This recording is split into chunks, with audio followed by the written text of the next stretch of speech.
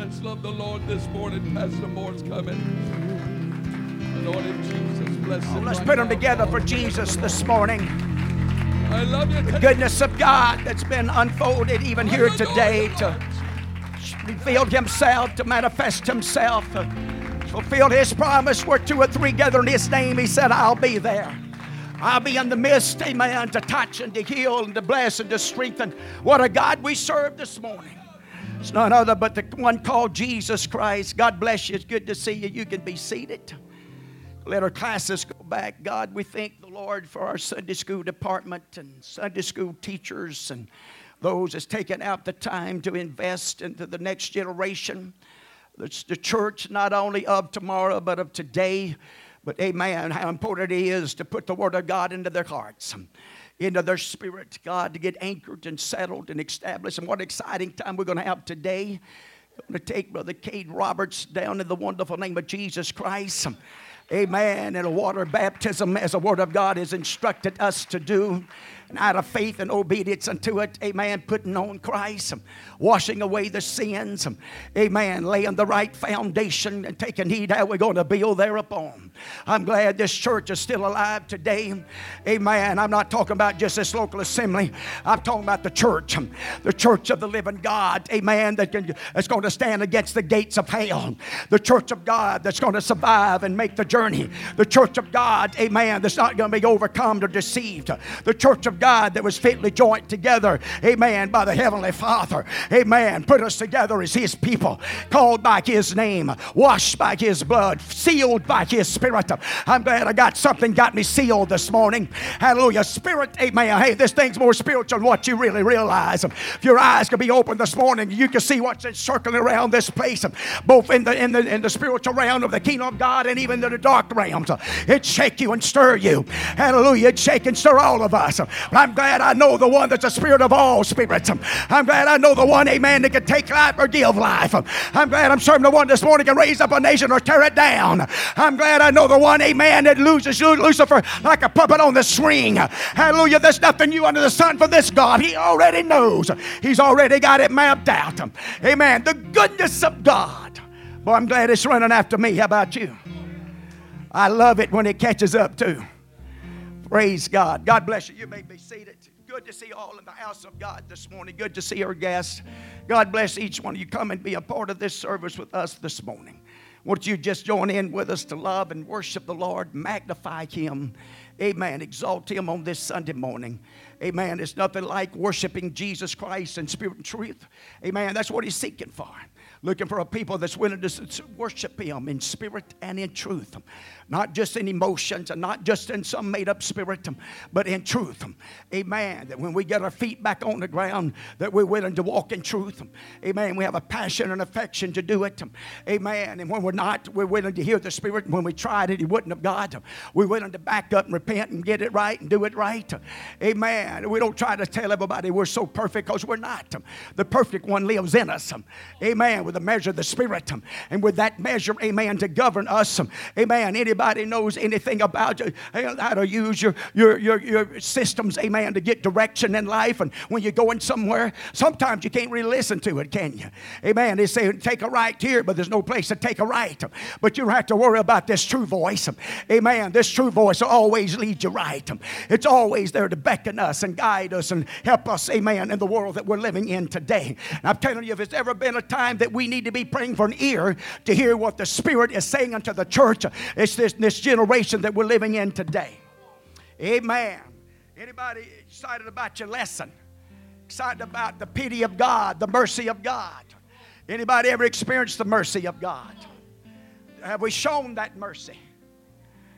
Amen. Thank God. Yes, we have. I'm sure everybody in here has shown mercy somewhere, somehow, in some measure. Praise God. You've received it. You've shown it. And you know, you got a little idea about it. So that's exactly what this lesson's all about when he talks about 3 days in the deep. Amen. He's just simply trying to get the man of God in a condition and a place. But there's a lot that we can learn from this lesson here this morning. A lot of different avenues and channels that we can go down. Brother Mitch, it's good to see you this morning. God bless you. Amen. Hallelujah. Praise the Lord. The doctor told him he couldn't walk on it in 2 weeks, but, after a while, when you get to feeling good enough and things of that nature, and your body tells you better, amen, I'm going to walk on it. Amen. You can't just sit around all your life. Amen. Sometimes you got to get up, and it may even be a little painful sometimes, but you know what? No pain, no gain. I know there's a balance to that, and when it gets where you can't handle it, that body, it hurt bad enough, you won't do it. You'll do something different. Amen. But if you can endure it, sometimes that's what you got to do. That's the same way you're living for God. Amen. You just got to make up in your mind with all the resistance and all the things that may rise up against you. God's for you, and if God's for you, who can be against you? I believe God's for us today. How about you? I believe God's for His church. I believe God's for humanity. God's willing to save whosoever's willing. Amen. We're going to see this with Jonah. Amen. God was willing to save a city, move upon a city that was corrupt. We're going to talk about it just a little bit. Everybody else, done marked it off. Done said, there ain't no way. It's part of that Nimrod bunch. Go back and study it. Genesis, the 10th chapter. It's part of that association of cities of Nimrod. Some of the most vile and wicked, amen, some of the most polluted spiritual, amen, and political systems that ever been set up. Right after you see that in Genesis 10, you're going to read about Babylon in Genesis 11th chapter. Nimrod and all that plays, and even in Genesis it talks about Nimrod mighty upon the earth, but he used his gifting and callings, amen, for the wrong kingdom and for the wrong power. I've talked about that here lately in the past little while, in the last 6 months. Amen. What are we going to do with our gifting? What are we going to do with our talents? Who are we going to use it for? I want to use it for Jesus. How about you? Amen. He's the one that gave it to me. He didn't give it to me to use it for the world and use it for myself. He gave it to me to use it for His kingdom. Amen. To walk in His beauty and grace and mercy. So it's just a good lesson. 3 days in the deep. Anybody love to be where Jonah was at? Anybody love to experience what Jonah experienced? Praise God. Well, maybe not quite like that, but everybody's going to a certain degree. If you're going to be a soul winner, you're going to experience some things. If you're going to be a light to the world and a salt of the earth, you got to go through some trials and tribulations and heartaches. That's one thing that's wrong with the church of our day and time. And if you listen to the denominational world, they think everything's hunky-dory and everything's fine and you can just do what you want to. You ought not have no problems and no troubles. And in fact, the attitude of a lot of Christians, because they call themselves a Christian, then why is me? Why should this happen to me? I'm a Christian. Well, why shouldn't it happen to you? You're a Christian. Let's see how you handle it. That's a real test. It's how we respond to it, how we handle this thing. As a Christian, as following Jesus Christ, He had to bear a cross. You got to bear a cross. I've got to bear a cross. Everybody's got a cross. Everybody's going to have a battle, amen, and a struggle. Everybody's got to face temptation. Everybody's got to face the devil. Everybody's got to face the spirits of this world. Amen. But you know what? God's looking for a church, amen, that in the midst of this, you know why Jonah needed to go through that? Just so he could show some pity. How many likes to show pity? Well, I ain't getting much of a response here this morning. Y'all show me some pity and start responding here this morning. Praise God. No, we show compassion and mercy. Pity is mercy. Compassion. Sometimes, now we don't want to have old pity spirit on us all the time. But everybody deserves some pity sometimes. Deserves some mercy sometimes. Whenever you've done everything you could and you found yourself in a position or place, and sometimes it is of your own choosing. Thank God that somebody's willing to show some pity and some mercy to help get you back on your feet and help me get back on my feet. Sometimes I can go in the wrong direction. Sometimes, I find myself bogged down in some things.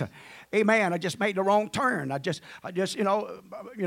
intent or not. Sometimes you do it with intent. Sometimes you do it out of ignorance. There's a difference. Praise God. How many's ever looked at something and said, man, if I'd have just known, I wouldn't have done this. I'll tell people a lot of times, I can tell you a couple of ways not to do it. I may not know the best way of doing it, but I can tell you a couple of ways, don't try this. Don't waste your time. It won't work. I promise you, I know. I've been there. Amen. Don't try this or that, but try this maybe. Hallelujah. So that's the way living for God. Best thing to do is sell out. Best thing to do is call on Jesus. Best thing is always pray. Pray about everything. That's what the Bible says. So that's what we want to do. 3 days in the deep. A focus verse is going to be found in Jonah 4:4. We're going to talk about these 4 chapters probably to full extent, to the best we can. This is really going to be the whole plateau of this thing this morning. Platform of this, amen, is out of Jonah. This letter, it's written, amen, to the city that he's going to. We'll talk about it just a little bit, amen, and some of the history of it just for a certain, not a whole lot there, but enough to help us to understand maybe some of them talking about even with Jonah, why he would be hesitant about, and possibly, but he wasn't just hesitant about going. I don't think it was much as the going, as much that he had faith in the God that he was going to go preach about, that those people were subject to repent. And if they was willing to repent, he knew God well enough that God would show them mercy and show them compassion, amen, and not destroy them. But he wanted them destroyed. Amen. The New Testament writer comes along and tells us vengeance belongs to God. So that's the reason you and I have to be careful sometimes when we get hurt, amen, and we become attacked, or some of our loved ones become attacked, amen. We want God, hey, get them, God, wipe them out. We see at times where David prayed that, the enemy that compassed around him, amen, to bring them to an end. But, you know, on the same token, the same time, we also got to understand we're serving a God that knows all things. He knows the intents of the heart, knows our lives. And so God's really in the business of saving humanity, all of humanity. It doesn't matter where they come from. It don't matter who they are. It don't matter what color of skin they got. It don't matter, you know, what direction they come from, regardless of the highest or the lowest. God's in the business of saving humanity. God gets no glory out of the wicked dying. He gets glory out of pulling us out of the miry clay. He gets glory out of pulling us out of darkness, both out of religion and out of the sins of the world. God gets glory, amen, revealing himself, manifesting himself, amen. And the best way he's going to do that is through you and I, as witnesses of his kingdom, as witnesses of his power, a witness of his saving power. We're examples, amen, that he can save. Paul called himself the chiefest of sinners, amen. You know, as if you watch his progress, he talks about being an apostle and all that, but at the end of it, he begins to talk about being the chief of sinners. And if he can save me, he can save anybody. Amen. God's in the saving business. And so that's what we're going to see here this morning in this lesson. Hallelujah. The pity of God, the mercy of God, the power of that mercy. And it's a process. Amen. It's an evangelistic process of what God's intent. Amen. To save humanity regardless of how long they've been in wickedness, how long it's been established in wickedness. When a man of God goes, as anointed of God, the sin of God, the anointing of God, by the power of God, regardless of how wicked that city is, regardless of who's ruling it, who's the government, amen, who set it up, who started it, even if it was a Nimrod. Well, praise God. Hallelujah. I'll tell you what, Jesus Christ trumps them all. The gospel of Jesus Christ, hearing the gospel, believing on this Jehovah God, amen. Whenever you hear it and respond to it, God will make all the difference in the world. So as we look at this, our lesson text is focus verse is found in Jonah 4:4. Then said the Lord, doest thou well to be angry? Boy, he's going to talk about this a couple of times with Jonah. Doest thou well to be angry? Amen. Anybody ever get angered? You ever get angry about something? You ever get frustrated? Well, some of y'all looking at me like, man, I ain't about to move. Praise God. If you got breath in your lungs, I'm sure you get aggravated and become angry. Get disliked about what somebody done or how somebody done. Even God. Even God. Where you at, God? You ought to done showed up, man. You ought to done busted their hide. Well, okay, here we go. So here we are, truth about God. God's grace and mercy extend to everyone. His mercy and grace is extended to everyone. It's God's will for everybody to hear the gospel, to experience Pentecost, to experience the Holy Ghost. This is a promise from God. That's not a promise from man now. That's a promise from God, from the Word of God. If you believe this is the Word of God, and we do, I thank God that God had men that was holy men, godly men, that could be inspired, that could be moved upon, that take the time to start writing and recording. I know, if you want to look for some loopholes, you can start looking for them. Man, the recordings and the translations and one thing after another. But that's what the purpose of the Holy Ghost is all about. In fact, Jesus told his disciples, he said, not for them not to fret and worry about what they're going to say. He said, the Holy Ghost will give you within the hour. It will fill your mouth within the hour. Now, that doesn't exempt us. Paul come along and taught us, amen, as the apostle of the Gentile, to study, and told Timothy, study to show yourself approved unto not man. We're not in this to impress men with our abilities and talents. We're in this, amen, to prove ourselves unto God. As we studied the Word of God rightly, and watch it. It doesn't say studying the Word. It says study, amen, what the Word of God for? To rightly divide the Word of truth.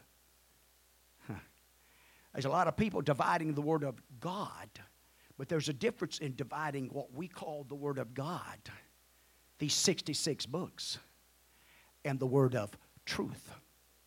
Letter kill it, but Spirit gives some revelation, gives the insight.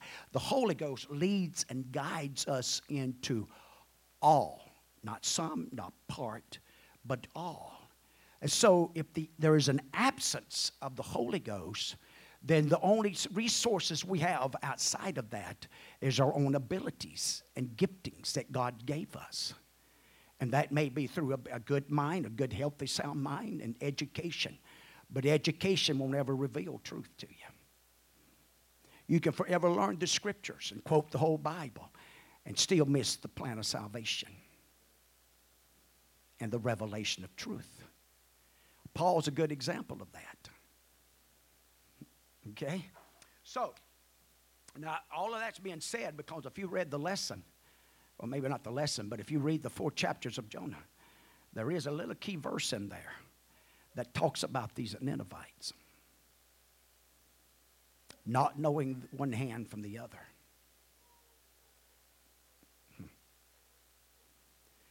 God, now, well, creation itself has a voice. It's what the psalmist has taught us. And creation itself sends out every day across the lands that there is a God. And so with that, there ought to be something that's created in every one of us, a longing, a voidness to want to know this God, to want to know this Creator. Now there's a lot of opinions, a lot of so-called made gods and multitudes of gods, but there is a one God. There is a Savior. There is a plan that God set up even before the very foundation. Before He ever formed the first Adam, the second Adam was already in the makings, already in the plan. Even though it's going to be 4,000 years later before He ever walked upon this earth and upon this creation. God, amen, had it already mapped out plan. It's what the writer says. Before the very foundations of the world, Jesus Christ. Now, I don't believe that Jesus Christ was created in his fullness as far. He's a man standing up there. No, you had to have an earthen vessel to bring forth this manifestation, this vessel that's going to be without measure of the Spirit. Amen. First of all, to pay the price, to give Him the rights to stand. Listen to what I'm fixing to say. If you go back to the tabernacle plan and the process, amen, what procedure it had to go through. Now it's going into a heavenly, and it's a spiritual one. Old Testament's physical, New Testament's spiritual. Our high priest is Jesus Christ that's in the throne room of heaven right now. That's the reason He couldn't be touched and handled until He presented Himself as that sacrifice.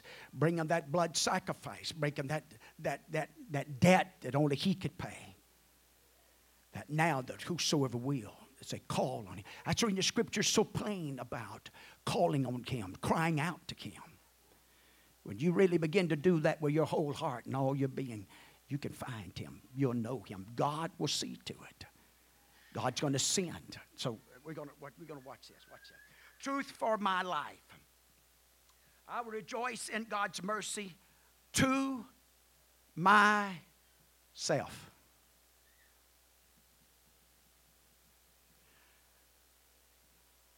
I rejoice in the mercy of my God when He blesses my wife.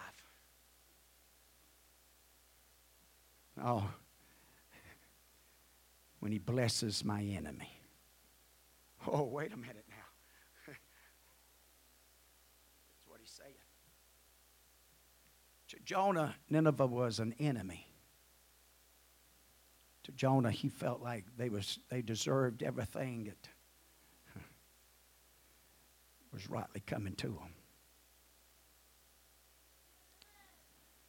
So, we watch this. I'm not going to use a lesson. I'm just going to use scripture this morning, if y'all don't mind.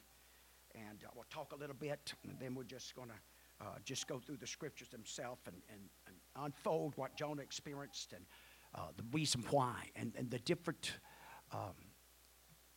some no doubt, some key verses and some things that unfolded in this process. One thing, the mercy of God himself willing to work with the man of God.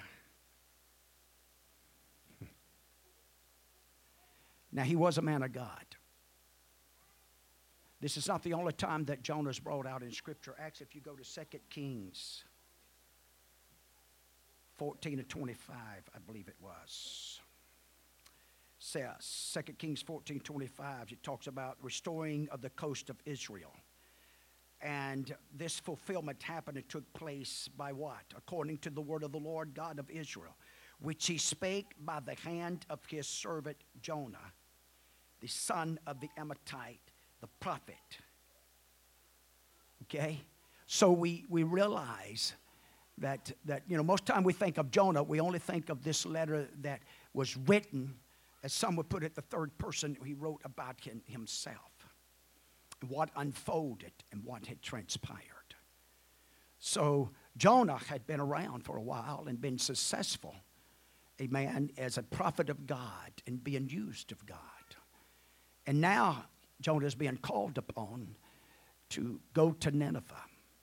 Now, Nineveh, as I done mentioned, if you go back to Genesis, the 10th chapter, you read there of an association of cities that was formed and created by none other but Nimrod, and by that association. And if you'll do a study on that, such as the city of Nineveh. Nineveh was one of the largest cities of the time upon the earth in the time of Jonah. This city had been around for generations upon generations. This city had built gardens, had built temples and tabernacles and cathedrals and places in its government. In fact, it was so large that some estimate that it was some 60 miles in circumference around this city, taking in much territory and buildings and the likeness of this. And so one of the wonders they talk about, the 7 wonders of the gardens in this. So there's just a lot to be said about Nineveh and this particular city and the setup of this city. And it's amazing to me how God, because watch this, you can also go on, it's later on that Sodom and Gomorrah is mentioned, and how the cities that God's willing to come down and visit them because of their evilness and wickedness that's going on in these cities. And so, Nineveh, no doubt, is likened unto one of them, because out of all the commentaries that you read about this, and that I've read, and not very many, but a few, and even the premier Bible that I've got of the one God, apostolic men that has written, amen, there's nobody ever says anything about Nineveh building a tabernacle for God, having a church facility at all. Out of all the building and the size of it and the multitude, which there is an estimation believing that during Jonah's time was some 600,000 people in this city. So now we're getting a little better idea of the size of this city. History, they tell us that this city was known, that it didn't put up with some, especially far as like if preachers or ministers of those that tried to come to bring the news or the good tidings of this Jehovah God. That they was bones piled out in the front and out of this city, where even not only with ministers, even some of the political leaders that didn't do things like they wanted to. So they was very harsh toward people and cruel. They wouldn't be hesitant about taking someone's life or whatever they thought was just and proper. Amen. If you didn't see it the way I see it, amen, I just take you out, pal. Amen. If I held that position and place as a ruler, as a king, amen. And so this is the city that we're talking about. Much evilness and wickedness and lewdness that went on in this city.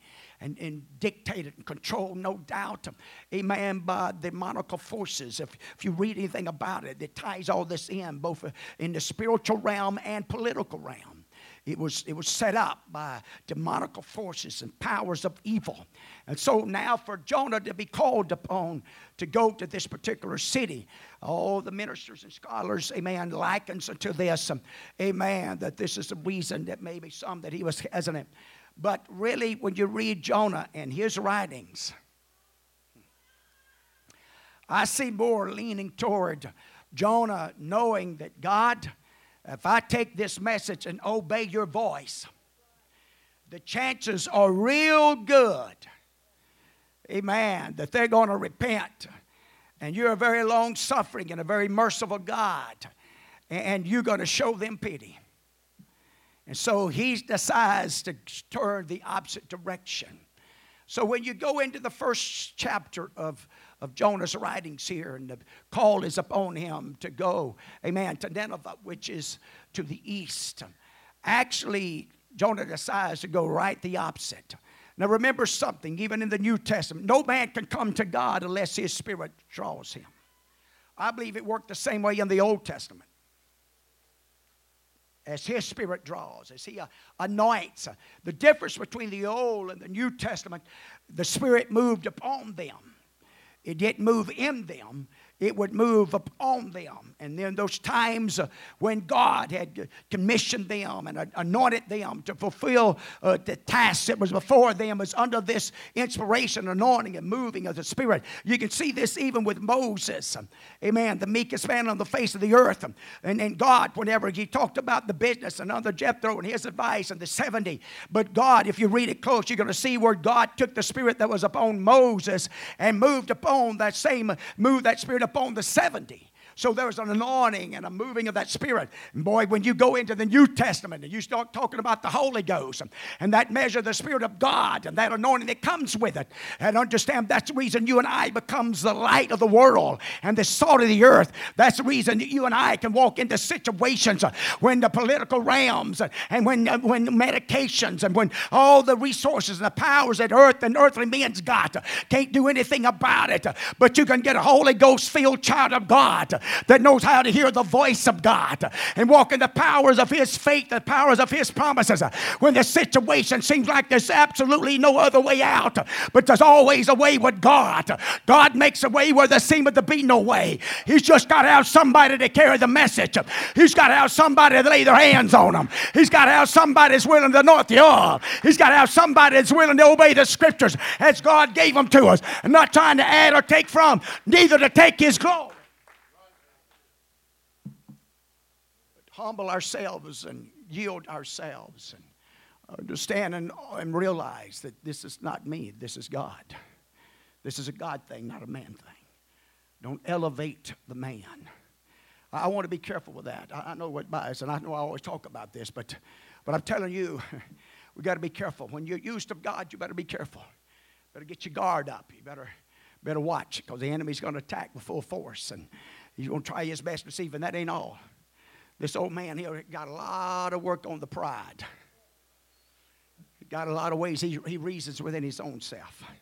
The way he likes for it to happen, the way he likes for it to unfold in his time and his season. Praise God. So, you're going to notice something about Jonah. I think it's about 4 times in the first chapter. So from this point, amen, whenever, now watch this. Anytime any of us, doesn't matter who we are, Holy Ghost sinner, it don't make any difference. When God starts beckoning, when God starts pulling for us, when God's Spirit and His presence starts woeing and moving for us, and our lives are orchestrated and bring around to make contact with one God, people, and those that knows truth.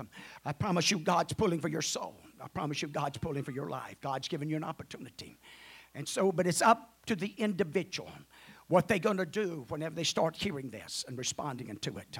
Amen. And so here Jonah, as a Holy Ghost prophet, amen, as I should have named a Holy Ghost, but as a prophet of God, had been used of God, amen, but within himself, he didn't want to fulfill that. He wanted to go the opposite, so he turns and goes away from the presence of God. If you read the Scripture closely, So he goes his way to Tarshish now, and down to. And there's 6 downs that takes place before Jonah finally reached the pit and reached the bottom. One way to measure whether or not, amen, if you know within yourself, and you know what, I believe a lot of times we do. We can say what we want to. But I believe inside a lot of times we know when we're doing what God don't want us to do. We know that we're walking opposite of what He's beckoning and pulling for us to do. And so we could tell by that downward spiral and things that begin. God is using means and methods to correct and to turn us around, to give us to understand the direction we're going, what we're headed into. But you're going to watch with Jonah here this morning in this process that this evangelist, in fact, if you had a Premier Bible, if you'll go and study that first 3/4 of that first page on Jonah, they done a lot of writing about evangelisticalism, about even from Israel, because that's what they were supposed to have done. Genesis, the 12th chapter with Abraham. Father of faith, those that he blessed and those that he cursed, or cursed him and blessed him. And so all this and all what that was about, what Israel's responsibility was to introduce this one true God to the rest of the world. But they failed to do that. In fact, even after Moses had warned them and instructed them and going into that promised land, they let the other nations influence them. They began to bow down to their gods and worship and take on their styles and types of worship. That struggle is not to an end tonight or this morning. It's still, that same battle is still here. Amen. That same responsibility of how we worship and who we worship and the methods that we use to worship. Amen. Our giftings, our talents, our abilities. Amen. Because this is where we got to be careful. I think we got to be careful allowing to the world to try to become that cutting edge of instructing us on how to church. How to have a move of God, on how to walk in the Spirit. Amen. I'm going to tell you something. The world should never be the cutting edge for the church. The church ought to be the cutting edge for the world. This is how you ought to have church. This is how you ought to yield yourself and humble yourself and give yourself over to the moving of the Spirit. Because you and I both know this morning, without the moving of the Holy Ghost, without the moving of the Spirit of God in a service, it's dead and dried and nothing happens. But if you can get the moving of the Holy Ghost, if you get the power of God begin to operate, moving among us. And sometimes God will use people that you never dreamed of. I remember, amen, I believe it was Brother Ewing, if my memory serves me right, Brother Ewing talking about he had an elderly sister. Said she couldn't carry a tune in a 5-gallon bucket. Amen. But said, buddy, on them services got where they were so tight and nothing would happen. Basically, probably after 2 or 3 of them, man, he said, I'd get that old sister to come up and sing. He said, and I'm telling you now, she couldn't sing. Amen. But she said it wouldn't. He said not once, but he said several times. Said whenever she come up and began to sing one of them old songs, and said she wouldn't be in tune by my long way. He said sometimes the instrument players even struggle to try to find her, try to get with her. Amen. He said, but it wouldn't be but just a little while. He said things will begin to break them. Things will begin to loosen up. Said the power of God began to move. Said first he said there'd be a one over here and another over here. And after a while, he said it'd be a breakout. So you see, man thinks, well, let's use the most talented ones. Man thinks let's use the one, amen. How many of you ever heard the statement or made the statement, he don't look like president material? You're making that complete judgment by the outward appearance of him. Don't know anything about, amen, his intellectual ability. Don't know anything about his spiritual condition. Now, I tell you what we ought to do, amen, because I agree to a certain degree, amen, by some people's name and by their appearance and by some of their actions, they ought to be disqualified to run for the president of the United States of America or any other office. Now, that's just my opinion, but if you go back to the Constitution, you'll find out also in that Constitution there's some things that ought to automatically disqualify individuals to run for the office in the United States of America because their actions, their deeds, amen, and what they're giving themselves to is going to sell us out. And so that's the same way it ought to be in the house of God and the work of God. That's the reason you and I have got to make a stand, and pre-ministers got to make a stand against sin and unrighteousness. You can't let them come in the pulpits. You can't let them take on leadership. You can't take them and allow them to go into your Sunday school rooms. Well, you hate them. No, we don't hate them. We love them enough, amen, to do what we can to see them correct their ways. Because by the word of God, not by my word, but by the word of God, they in error. And the word of God gives you and I the right, amen, to tell them you're in error. And when you're in error, I got the responsibility and you've got the responsibility, amen, to let them know with love and kindness and gentleness, you're in error this morning. and you're in jeopardy with God. Now, I don't want to get on all that because we're going to talk about, you're talking about pity. And see, this is where Jonah was struggling at, where he's wrestling with because of this city, of its wickedness and vileness and ungodliness and the history of it. Now, this wasn't just, it ain't just happened the last few days with it. It's been around a long time. Now, if you go back to Genesis 10, you're going to see it's been around a long time, unfolding for a long time. But so as he sent him, we begin to watch Jonah, amen, as he begins to make this journey, amen, to go, and he makes his way to Tarshish. So he's going to get into the ship. Notice when he gets into the ship, notice the 4th verse says, and the Lord sent out a great wind into the sea. Many of them, if you do any study on that, they call it a hurling wind. God sent it out. The Lord sent it. He sent one through here Monday night. Praise God. Hallelujah. Amen. Mr. Keith told me that morning before, that Monday morning. He said, they tell him, predicting that some of these winds could be up to 74 miles an hour. I told him, I said, man, they need to name that thing. That's a hurricane. They need to put a name on it. Praise God. And it did. I don't know how fast it got bad enough. I'm glad it didn't get any worse than what it did. But anyway, amen, I'm still picking up limbs. My. I don't know if God thinks that fun or what, but I'm going to get you bending one way or the other. Well, praise God. After a while, you get on your hands and knees. You get tired of bending.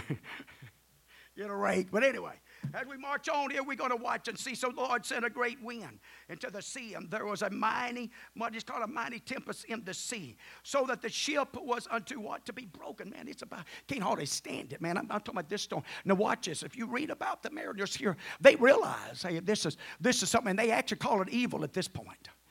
But they realized, man, it done got serious. They knew that this wasn't a normal wind, just like that Monday night wasn't a normal January wind. I don't ever experience such a wind or such a storm like that.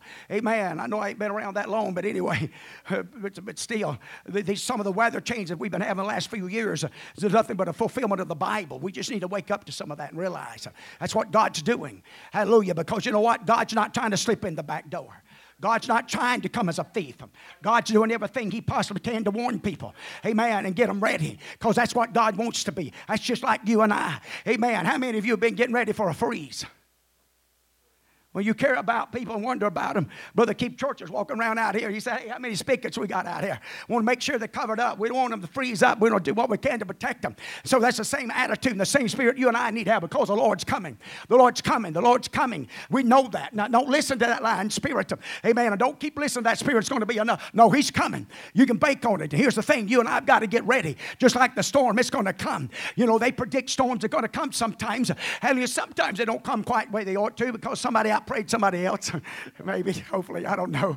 Hallelujah. But I know a God that rules and reigns in all of them. I know a God can put an angel out there and shove them wherever He wants to. I know a God can shut them down. Amen. I know they're trying to come up with ways, but you know the best thing that you and I can do is get on our faces and call out to God, God, we need some help. There's some spiritual storms that's taking place in America that we need some Holy Ghost help. And only God can help us, and only truth can help us. And that's what we need to happen. But so watch this. Those on that ship knew, hey, this is not normal. Man, they began to bow to their gods and call out to their God, make sacrifice. But what did Jonah do? The Bible says he went down the sides of the ship, went to sleep. While everybody else is rocking and rolling and praying and doing what they can to survive, he's down there asleep. The captain of the ship goes down and wakes him up and said, man, what's the deal? You seek your God may answer.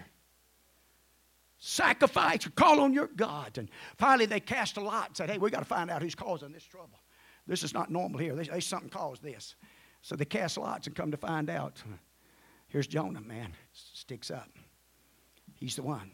They begin to question him. Who are you? Where'd you come from? What do you do?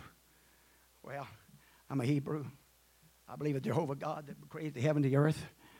And then he topped it off. I'm a preacher. I'm a prophet. And he went on to tell them, you're going to see later on there if you read it on. Amen. He let them know that I'm running from the presence of God.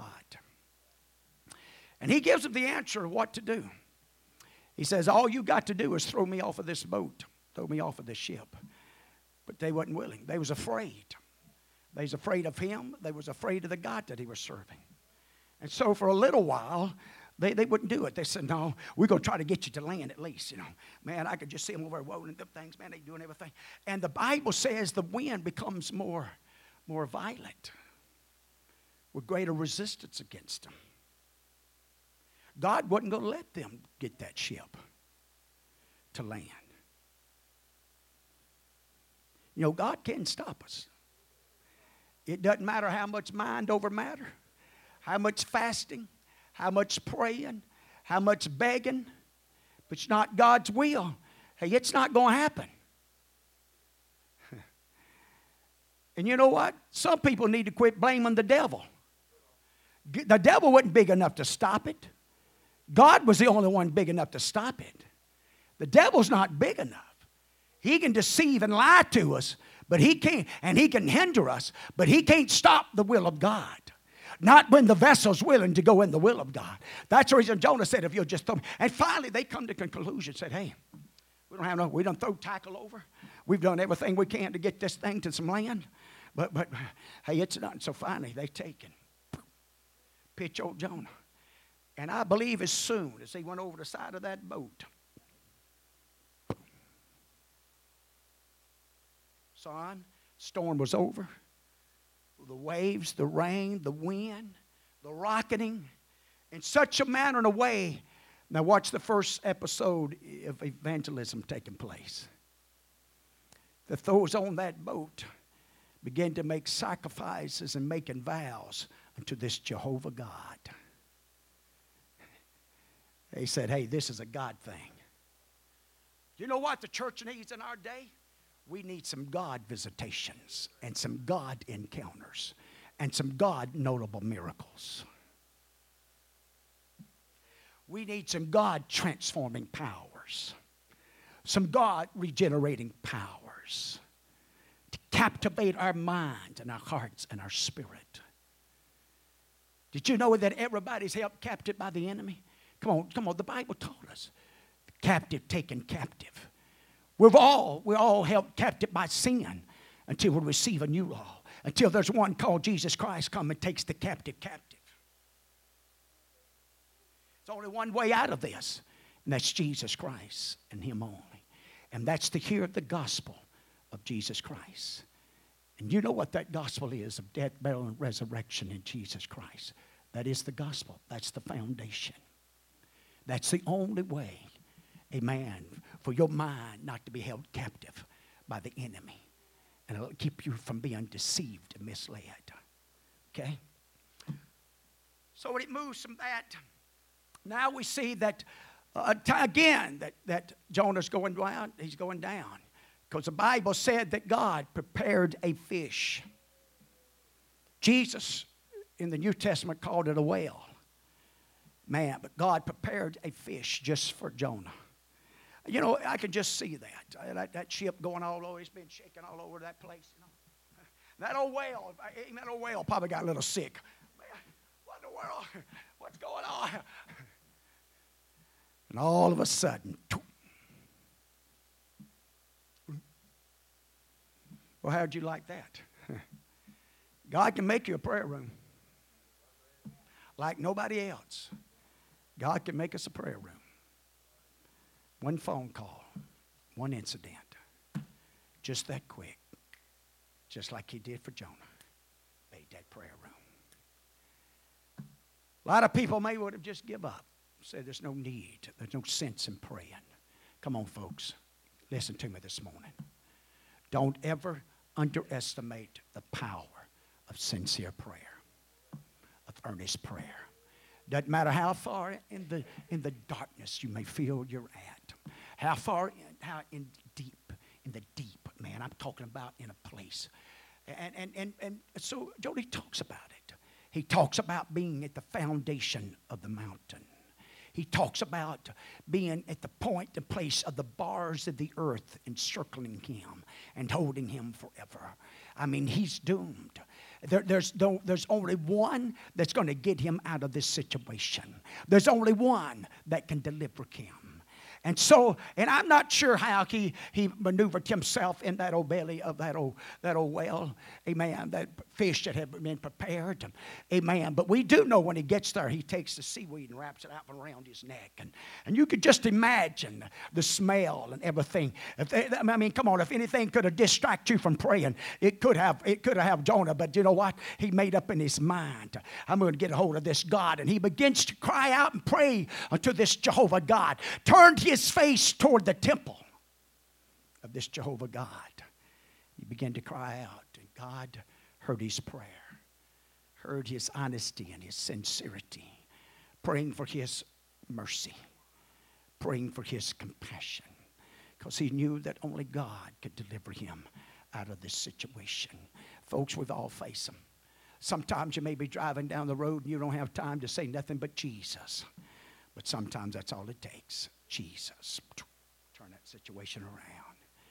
Then there's other times it's going to take some time. It's going to put some effort. You've got to get into that vein. You've got to get into that channel.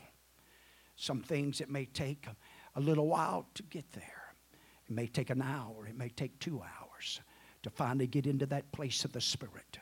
Get into that avenue of the Holy Ghost and the power of God. But with sincere and honest prayer, seeing a change to make place.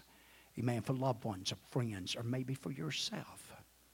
But as he began to seek God and cry out to him, God delivered him. When you go to the 3rd chapter, because now God seen he repented and he'd going to do what's right. And so God takes him. And now with this prepared fish, he takes him. Amen. And I don't know enough about all of it. I know that the whale spit him out. I don't know if anybody was on the beach. I don't know if anybody was observing what was going on. But could you just imagine? You know, you was out there fishing and all of a sudden a big whale pops up out there. And I'm telling you, here comes a man hurling out of that thing. Comes rolling up on the sandbar beside you. 40 days. Judgment of God's coming. And he started from there. I don't know if that guy followed behind him and said, you better listen to him. Because if you saw how he got here, I'm telling you, God brought him. If you saw what I saw, amen. Because if you watch this, now watch this. And so the Word of God, now watch this. The message did not change. Can I say this? We don't go in prayer for God to change the message.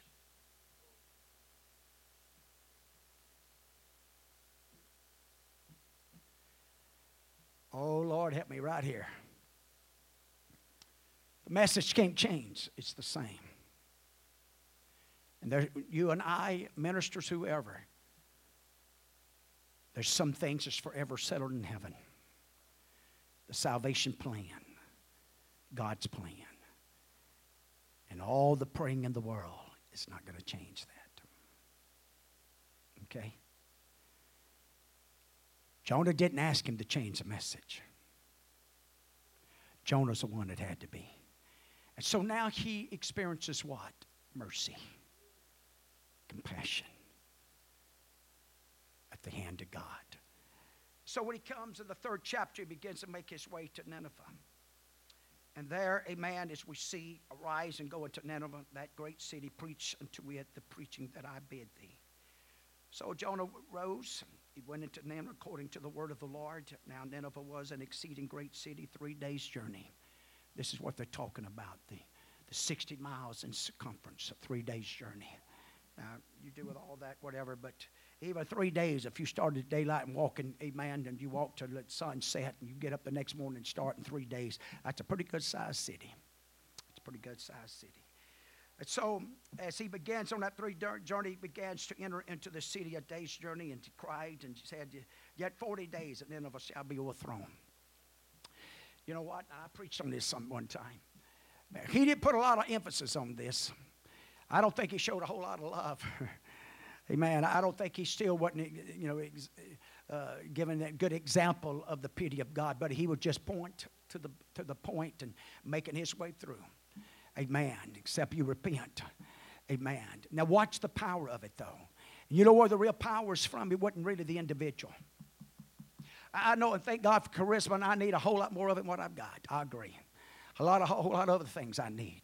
But I'm going to tell you something. The real power of the message is the God of the message, not the messenger. Okay? Because if you read that closely, I don't think Jonah put not make the journey. Watch what he does now. But watch what happens. And so the people of Nineveh believed. Who they believe? God. In that 5th verse of the people of Nineveh believed God and proclaimed a fast and put on sackcloth from the greatest of them even unto the least of them. For the word came unto the king of Nineveh, and he arose from his throne and robed himself and covered himself in sackcloth and sat in ashes. And he began to proclaim, amen. He began to make it said everybody. Now watch him. I'm not going to read all just for time's sake here, because I don't have my time. He began to call on a fast on everybody. Nobody exempt. He's calling everything to come. Neither man or beast, herd or flock, anything. Amen. Don't feed it. Don't you give it no drink. Why? Watch the next verse. But let man and beast be covered with sackcloth and cry mightily unto God. Yea, let them turn every one from his evil way and from the violence that is in his hands. And there's the repentance. You've got to make a turning. You've got to make repentance about face turns, turning. You've got to make a change when God convicts, when God moves, when God encounters, when God shows us, when God speaks to us. Amen. And then, you know, it's amazing to me, some of our old convictions has just kind of slipped away. We've allowed them to die out. That's some of the battle, the warfare that we're in today. Amen. Who could tell? Now watch that 9th verse. Watch that 9th verse. Who could tell if God would turn and repent or turn away from his fierce anger, that we perish not? If you remember, that's the reason those who was on that ship said, come on, let's pray. Let's call to God, that we perish not. There's a God that can help us if we can just get a hold of this God. You know, this storm, this evil tempest that's come against us, it's from God. But if we can get a hold of his mercy and grace, amen, we don't have to perish. And so here it is. A people, amen, I don't know how many have been sent to them before. I don't know all about all of that, how successful and all of that. That's a lot of history. And if there's anything I've learned from Bishop Oldham the last couple of years in his studies, amen, he doesn't try to add or take it. He's very careful. And he tells you. I'm not going to assume. I'm not going to speculate. I'm not going to try to put dates. I'm not going to try to put individuals. I'm not going to put nations. He said, I'm not going to do all that. So that's a very dangerous thing to start trying to do. Changing outside of what the Word of God has given us. And so here, as we watch this, as it unfolds, but God's mercy, God's grace, God's compassion. So this is what we're reaching for. Even though it's best we can tell by this city, there was no church, there was no preachers, there was not the first Christian, amen, or even a so-called Christian that was in this particular city. But yet we got children, we got innocent folks, and generation after generation, this is all they know. This is all they had been taught, and they didn't know anything else. How many has ever heard this statement about somebody and said, well, if you knew where they come from, you'd realize they're doing very well. If you knew where they was coming from and what they'd been exposed to and what they've experienced and things of this nature, they are doing very well. So as we watch this, so it finally comes, amen, God saw their works. God saw what? Better not listen to them cats out there that says that works won't save you. You're right. By his grace we're saved. But after we introduce and experience the plan of salvation, God expects us to do some works of righteousness. And I'm telling you, the New Testament is full of works of righteousness. Judge according to your works of righteousness. Your works of righteousness is going to make the difference of heaven and hell. That's pretty blunt, pretty plain, but it's the truth. And so he saw what? Their works of righteousness in the Old Testament. He saw them returning. He saw them laying things, evil things, and violence and things. They begin to lay these things down. So when you pick up in the 4th chapter, amen, you begin, and I'm trying to get to key verses. We're going to get there. So in the 4th chapter, you begin to see where Jonah, he becomes angry, amen, and he's displeased, amen, and not just displeased. The Bible says he's exceedingly displeased, amen, with what? With God, and very angry with God. And so it says he prayed unto the Lord. So I guess sometimes you can pray when you're mad. And apparently God will hear you when you're mad. And when you're throwing a temper tantrum. If you'll just make it, just go ahead and turn it into a prayer meeting, you can talk to somebody who can really do something about it. Now, he may slap me or you around a little bit first to get our attention, but anyway, but we prove right here that he'll respond to him. What's happening to him? What's God doing? He's showing Jonah mercy, showing him compassion, even with his ill way and ill manner of how he's handling all this, how he's responding unto God. And he goes on, he tells him, he said, this is the reason I went to Tarshish. This is the reason. I knew this is what you was going to do. What's he say about him? For I knew that thou art a gracious God, a merciful, slow to anger, great kindness, and repentest thee of the evil. I knew you. Anybody ever read of the fruits of the Holy Ghost? Gentle, kind, long-suffering, faith, joy, peace. Man, thank God for the Holy Ghost.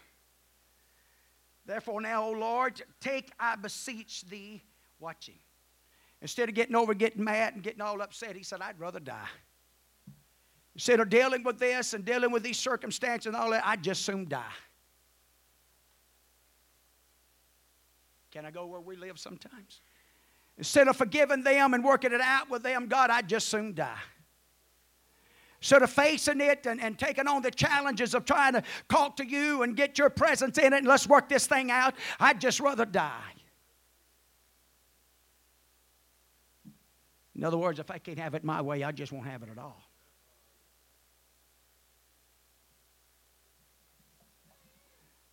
That's that spirit. The devil said we become as gods. We have the power to reason. We have the power of choice. And God's not going to force any of us to obey him, even with the Holy Ghost. It'll beckon us.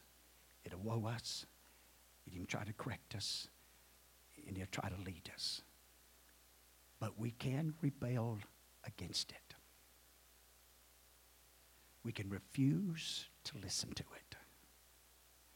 We can use this as I've heard us say sometimes. I know better, but I'm going to ask for forgiveness.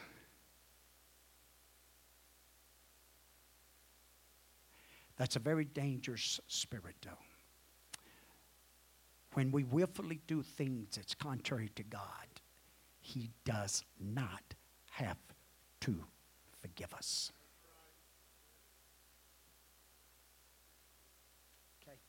That's the difference. He's God. Now, he knows. He knows the limits. He knows. And thank God it's way out there. Thank God. Or none of us would make it. But he's a very merciful God this morning. He's a very caring God. And he's willing to work with us just like he's working with Jonah. And so, in this gets mad, Jonah goes outside the city, throws him up a little hut. A few branches, a few leaves, going to sit there. I want to see what's going to happen. In 40 days. Bible doesn't really say, and I don't want to put in there, but except the fact that he did tell them in 40 days that this city was going to be destroyed.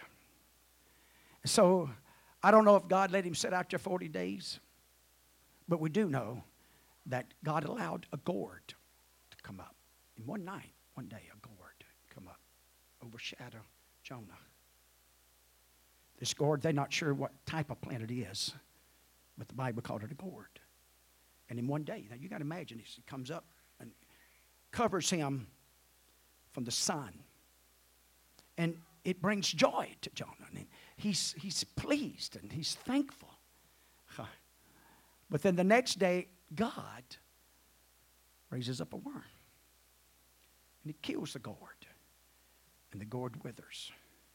And so now Jonah's exposed to the sun. And God also creates what the Bible called an east wind. The east wind were known to be very blistering, hot, dry. They cause a lot of misery to an individual. So now here's Jonah found himself, the gourd has died, and he becomes angry and becomes faint-hearted, becomes weak. And again, Jonah begins to pray to die. To die. And so now when you get to the lesson itself, the last part of it, last 3 verses, God said to Jonah, "Doest thou well to be angry for the gourd?" And he said, "I do well to be angry, even unto death."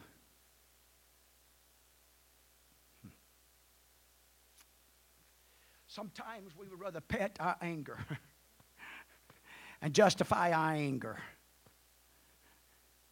Even fan the flames of it, man. Come on, I want you to get mad with me.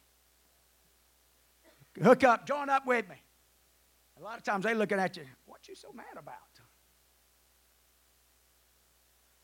Boy, I'm stepping on some. You know why? Because we're all there sometimes. We all deal with it. How many of us get their way all the time? How many ever get your way? That's what I find amazing sometimes. I find people that say, they one time don't get it their way. I don't never get it my way. Well, you just got it in the last 15 times. What do you mean you didn't get it your way? Praise God. How often God blesses and helps us and works with us. But you know what? There's some things God just don't, He's not going to budge. He can't afford to. He wasn't going to pacify one and destroy an estimation of 600,000. Jonah could find pity over a gourd dying that he put no labor in, that he had cared for, attended to, none. That's what God's telling him. But he could show more pity toward a gourd and a plant than he could Nineveh and some estimated 600,000 souls. And so God finishes up. And should not I spare Nineveh? Anybody thankful this morning as you stand? I know my time's slipping away. As you stand. How many of you are thankful? How many of us are thankful for the sparing hand of God? How often? And I know we're fixing to go back to baptismal service, but how often God hand spared us?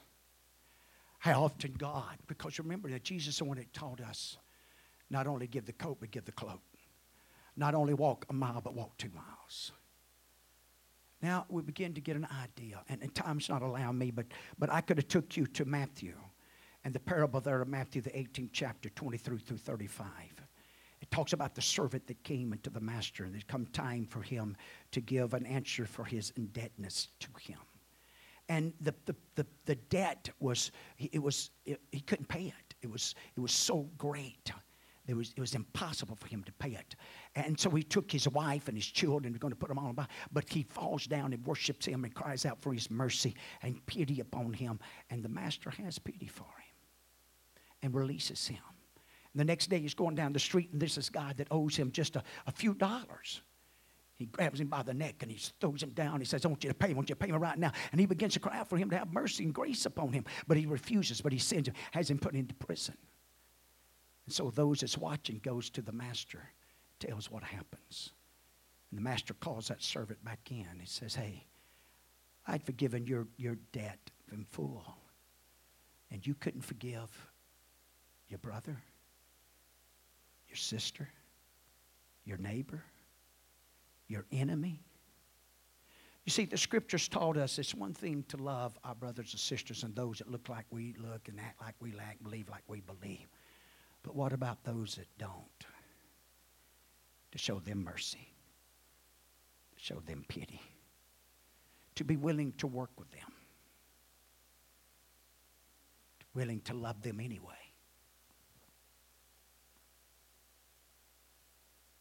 I never want to get crossed up with somebody even over the gospel to the point that we can't have a friendship.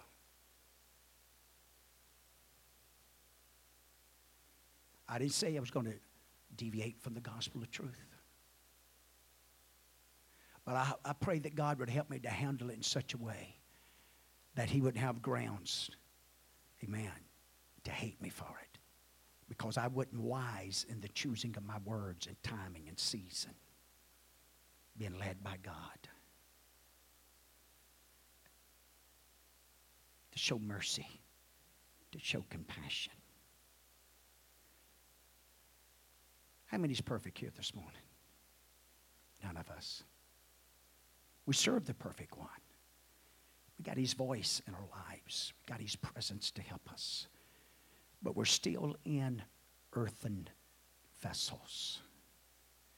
And sometimes, even when we try to do our best, it still just doesn't come out right. It just doesn't unfold. Sometimes it's our fault. Sometimes it's the other guy's fault. He just, he maybe try to put words in it or add to it or take from it or just receive. Hey, that happens. I heard Bishop Oberlin say this one time. He said, if the devil can, he's a prince of the air. He said, sometimes things I preach, and if he can, he's going to twist it and distort it. And it gets to your ears. You'll think I said something. I've had people come to me before and say, man, you really preached to me on this and that. And well, you think, and they never crossed my mind. I don't have a clue what they're talking about. I don't ask them, and I just hope they don't tell me. They're better off and I'm better off. It's a God thing. It's really a God thing. Because God can handle it. Because he already knows. He already knows. He knows our failures. He knows our shortcomings. He knows our battles.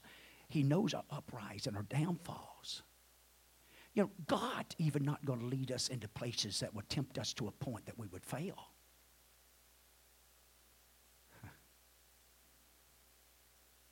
There's not a parent in this house that would strap a 9mm on your 2 or 3-year-old. Send them out in the yard. So protect this place, boy. Come on, girl. You got to be a country girl. You got to be tough. You wouldn't do that. First of all, because you're scared they might shoot you. But there's a time and a season. That's the same way we're living for God. Now watch this. If you know anything about Nineveh, right down the road, she totally became destruction. Because she went right back into her wickedness and evilness and ungodliness. But thank God for that generation and for that moment. Could it be that God in the record books now, I sent Jonah. I sent a man of God. I anointed him. Here's the deal. I ain't got time, but I can take you to Romans, the 10th chapter. It talks about the gospel. It said, how can they believe the gospel unless they have heard it? And how can they hear it without a preacher? And how can he preach unless he is sent? See, Nineveh was going to be responsible because God sent Jonah. And Jonah wasn't going to get out of it, even though he'd done everything he possibly could to get out. No, this is a God thing, baby. You're going. One way or the other, you're going. Because this is a God thing that the record books of heaven's going to have recorded. And so man's going to be without excuse. When that day we stand before him, I promise you, ladies and gentlemen, I've heard people say, I'm going to say this, I'm going to that. We ain't going to say nothing. I promise you. When you get in the right presence of God, you may have been in a lot of presence of a lot of people, and a lot of people to influence you and things of that nature. But when you get in the presence of you can let the right presence of God move in this house, and he put all of us on the carpet. I don't say that arrogantly. I'm just telling you that's the way it is. You just never been in the right presence of God. You get in the right presence, I'm telling you, your knees will get like jello, buddy. Read that Bible. John and Daniel, great men of God, fell on their face like dead men. And so what God's done is by God's method, watch this, it pleased God by the foolishness of preaching to save them that believe. This is a God thing. God set up a fivefold ministry. God put it in the hand of preachers. I had people tell me I can be saved without a preacher. It is absolutely impossible. By the word of God, not by my saying. But it's absolutely impossible to be saved without a preacher. It's absolutely impossible without having a church. It's impossible. You can't do it. We're doing good to do it by these. Well, I'm telling you, I opened up right there, didn't I? But I'm telling you the truth. We're doing good to be saved with the fivefold ministry and with the house of God. God loves us. And God showed His love and mercy and pity upon this city. And He uses a statement, amen, because they didn't know from the left hand from the right.